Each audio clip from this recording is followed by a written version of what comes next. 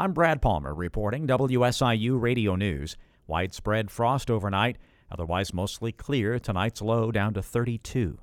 The shooting at the Covenant School in Nashville, Tennessee is stirring up calls for a ban on assault weapons. U.S. Senator Dick Durbin of Illinois says he supports the idea of banning assault weapons and strengthening background checks. I strongly support bills to ban assault weapons from civilian use and to close gaps in our background check system.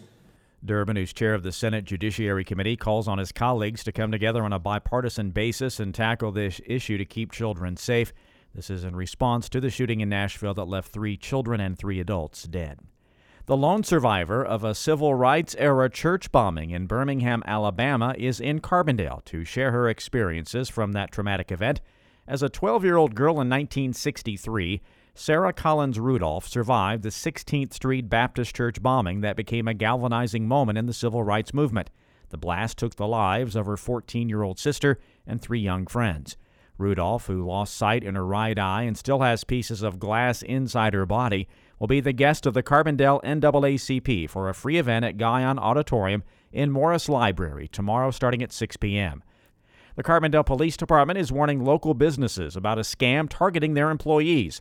On March 15th, officers learned an unknown suspect called a business claiming to be a member of law enforcement investigating a deposit shortage.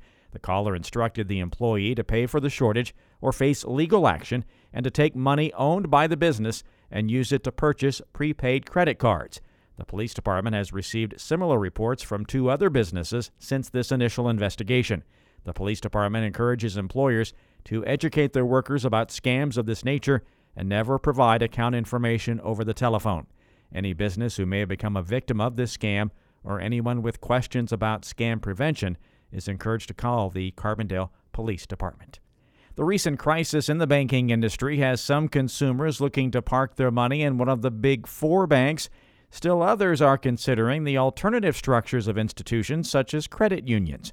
Brady Court-Garvin is a financial advisor for Natural Investments, and he says credit unions often handle depositors' money very differently than the so-called mega banks. One of the reasons that I personally have chosen to do my banking with a credit union is because their mission, their end investor, if you will, is their members. What that means is that they're more likely to take profits from the year and invest it in member services.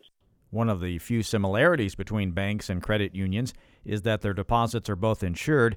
Bank deposits are insured by the Federal Deposit Insurance Corporation, while credit unions have their own insurance fund run by the National Credit Union Administration. Federal prosecutors are playing a barrage of secret recordings of former Commonwealth Edison lobbyists in their bribery trial taking place in Chicago.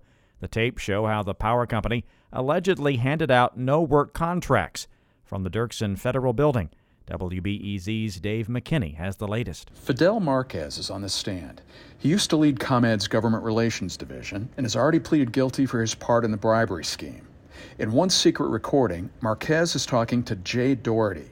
Doherty was a ComEd lobbyist who's now one of the 4 defendants on trial for giving no-work contracts as part of a scheme to bribe former House Speaker Michael Madigan.